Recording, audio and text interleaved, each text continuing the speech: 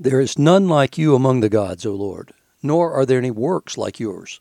All the nations you have made shall come and worship before you, O Lord, and shall glorify your name.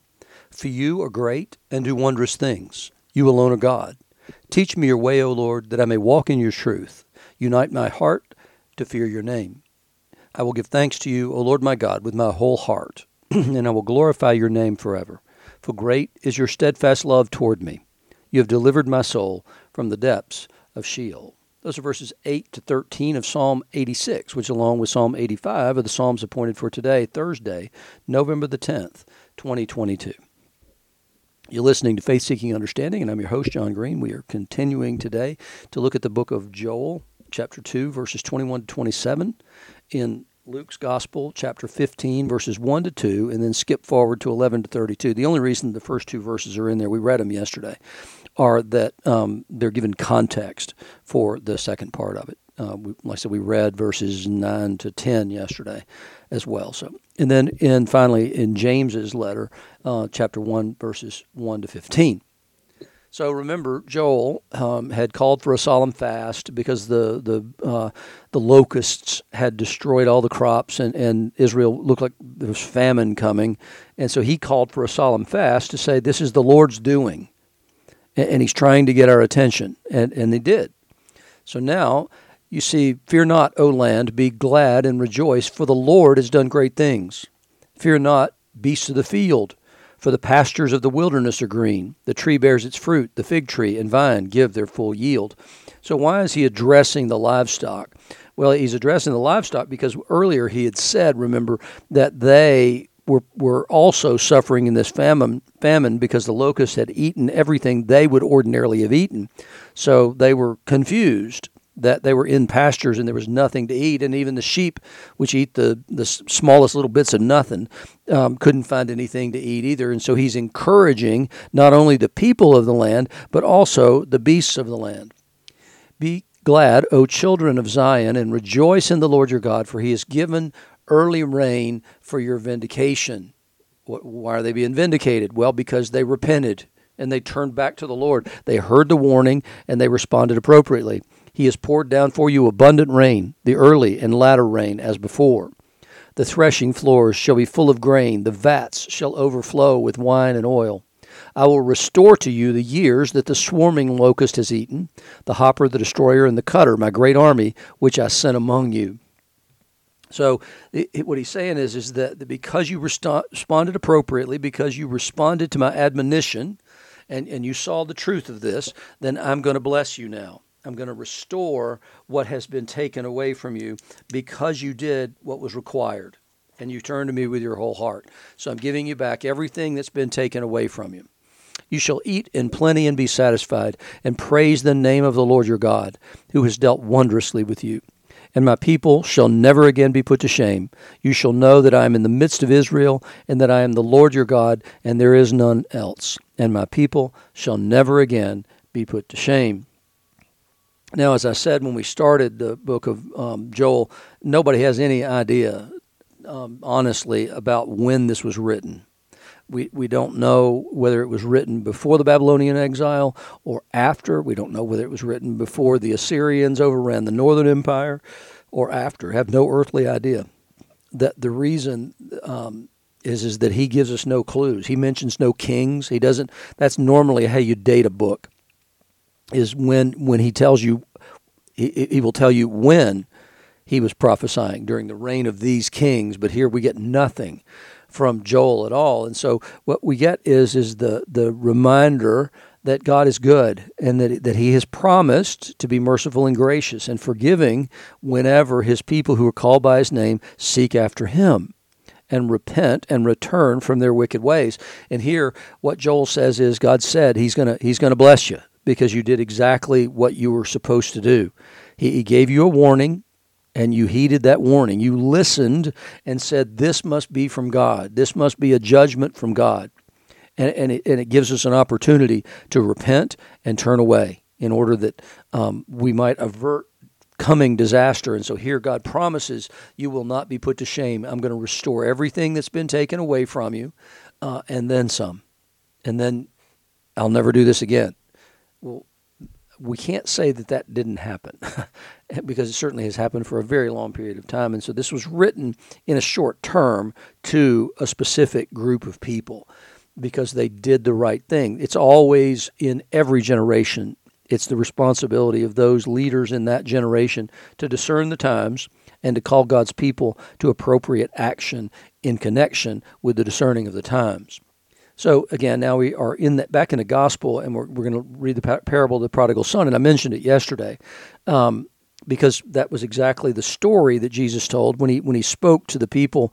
They questioned him here. The tax collectors and sinners were drawing near to hear him, and the Pharisees and the scribes grumbled, saying, "This man receives sinners and eats with them." And so yesterday what we got was what followed right after that, where Jesus talks about which one of you who has 100 sheep, if one goes astray, won't go find the other one, bring it back, and then have a celebration with your friends and family to celebrate the return of the one that was lost. And then the same with the woman who had 10 coins, lost one of the coins, sweeps around, finds that other one, and then invites everybody to celebrate with her. And he says that's what it looks like in heaven when a sinner repents, which is exactly what Joel's prophecy said. So now skip forward from that introduction about the context for when Jesus tells this parable. It fits right behind the losing the 100 and going after losing the one, leaving the 99 behind and going after the one. He said there was a man who had 2 sons, and the younger of them said to his father, "Father, give me the share of the property that's coming to me." And when he does that, what he's saying is that I want my inheritance. I want it now. I wish you were dead. Let's pretend that you are, so that I can go ahead and have what I'm going to get in the inheritance. That's more important to me than you. And he divided his property between them. He could have just kicked him out. He could have absolutely refused to do this. He had no basis on which to make a demand, but he did. And so he divided his property among them, and not many days later, the younger son gathered all that he had and took a journey into a far country. And there he squandered his property in reckless living. And when he had spent everything, a severe famine rose in that country, and he began to be in need. So he went and hired himself out to one of the citizens of the country, who sent him into his fields to feed pigs. I mean, a Jewish guy would have to be absolutely destitute and desperate in order to take a job tending pigs. I mean, this is the lowest you could possibly sink. I mean, he's at rock bottom, and it gets worse. And he was longing to be fed with the pods that the pigs ate, but no one gave him anything. So he's starving, and the pigs are eating. And he's Jewish. I mean, it just doesn't get much worse than this. There's no further bottom than being broke, being Jewish, being broke, tending pigs, and wishing that you could have what the pigs eat, but nobody even offers that to you. Nobody cares. But when he came to himself, he said, "Wait a minute. How many of my father's hired servants have more than enough bread, but I perish here with hunger? Dad's not all that bad a guy. He's a whole lot better than this dude. And he takes care of his servants better than this. I'll arise and go to my father, and I'll say to him, 'Father, I've sinned against heaven and before you. I'm no longer worthy to be called your son. Treat me as one of your hired servants.'" So he's practiced his little speech. He's going to say all the right things. "Hey, I'm not worthy to be called your son anymore because I've sinned against heaven and before you. So don't call me your son anymore. Just treat me like a servant." And he arose and came to his father.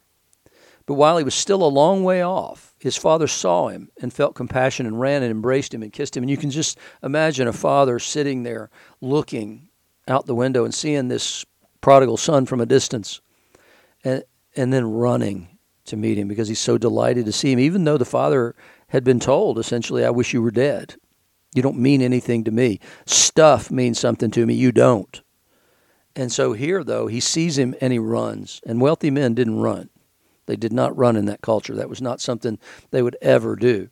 But he sees him coming back. Now, the father didn't go into the land and look for him. He didn't send people to look for him. He didn't do any of those things.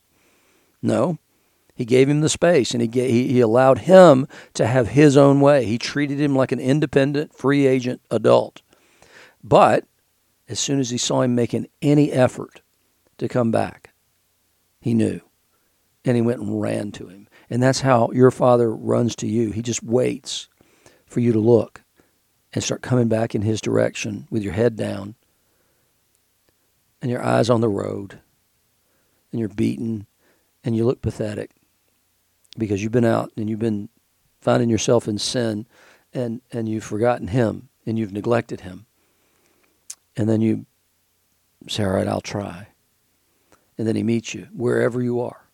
I mean, when I decided at 30 that I wanted to come back to the Lord, I had been a pretty wild child for a while. And so at 30, I decided to come back to the Lord, but because I'd read all these self-help books, right? And I knew that they weren't reaching that part of me that needed desperately to be reached. Because I knew that wanting more stuff wasn't going to fix what was wrong with me. I was successful, everything was good, but I knew that there was something wrong. And so I began to look to how to improve myself. Well, ultimately, it just came down to wanting the right stuff and working hard to get it. Well, the problem was I knew that wasn't right. That wasn't the actual issue. And so I said, okay, here's the deal. I'll make a deal with you. I'll begin to read the Bible. And I'll read the Bible, but I'm not going to read the New Testament because I don't want to have to deal with Jesus. So those were my terms. So I began to read the Bible, and I read through Genesis. I don't remember anything about it. I don't remember it being particularly revelatory to me at the time. It was later. I spent 3.5 years teaching a group of men through the book of Genesis. But then I got to Exodus, and I got to the mountain, to the burning bush, and God says, I am, is my name. And I was just devastated because I realized that I'd been trying to run from God and that there was nowhere to run. I realized that Psalm 139, which I didn't even know at the time, I realized now that that's exactly the truth that absolutely bowled me over and wrecked me. And I realized that God met me in that place, and I was destroyed and devastated because I realized what I had done, and it was still a few days later before I got put back together again, because for several days there I was just Humpty Dumpty thinking I was absolutely hopeless. And then I remember that sense of hopelessness, and then got in the car, went driving around in Tampa. I was working down there as an expert, and pulled into the parking lot at West Shore Mall and started to pray. And when I did, I just started to weep because God met me there in that place in the same way that this man goes and meets his son. And I know what this feels like, and I know what it looks like. And so he goes back, and the father finds him, feels compassion, runs and embraced him and kissed him. And the son said to him, Father, I've sinned against heaven and before you. I'm no longer worthy to be called your son. So he's given his speech. But the father cuts him off. He allows him to say the things that are true. You've sinned against heaven and before me, and you're no longer worthy to be called my son. But he doesn't allow him to finish it. And what he was going to finish with, remember, was this. It was going to be that treat me as one of your hired servants. Well, that's the thing with reconciliation. The one who has done the sinning doesn't get to determine the future of the relationship. And so the father lets him say the first part. He lets him make his confession. And he lets him not only make the confession, but he also lets him make the statement of the cost, but he doesn't get to determine the future of the relationship. The father immediately determines the future of the relationship. He said to his servants, bring the best robe and put it on him, put a ring on his hand and shoes on his feet, and bring the fattened calf and kill it, and let us eat and celebrate. In other words, what he's done is to restore him. I'm not worthy to be your son. And he says, you are my son. Got nothing to do with being worthy. You are my son. For this, my son was dead and is alive again. He was lost and is found, and they began to celebrate. And this fits in perfectly with the leaving the 99 behind to go find the one sheep, or leaving the 9 aside to go find the one coin. It's a perfect illustration of those two statements that he made. Now the older son was in the field, and he came and drew near to the house. He heard music and dancing. And he called one of the servants and asked him what these things meant. He said to him, your brother has come, and your father has killed the fattened calf, because he received him back safe and sound. But he was angry and refused to go in. His father came out and entreated him, but he answered his father, look, these many years I've served you, and I've never disobeyed your command, yet you never gave me a young goat that I might celebrate with my friends. He's not speaking in relational terms here. He's speaking as though he were the father's servant. Look, these many years I've served you, and I've never disobeyed your command. Yet you never gave me even a young goat that I could celebrate with my friends. And so he's not speaking in relational terms, except for when he speaks of his friends that he might have celebrated with. But when this son of yours, not my brother, came, who has devoured your property with prostitutes, you killed the fattened calf for him. And he said to him, son, you're always with me, and all that's mine is yours, which is a true statement at this point because the other brother has already gotten everything he's going to get. And so everything, literally, that the father owns now belongs to this one. It was fitting to celebrate and be glad, for your brother was dead and is alive. He was lost and is found. So often it's easy to have that wrong attitude of the elder brother, to have the attitude that I've done all the service, I've done the hard work and the heavy lifting, and I've been righteous all my life. It's the attitude of a Pharisee because he's never loved.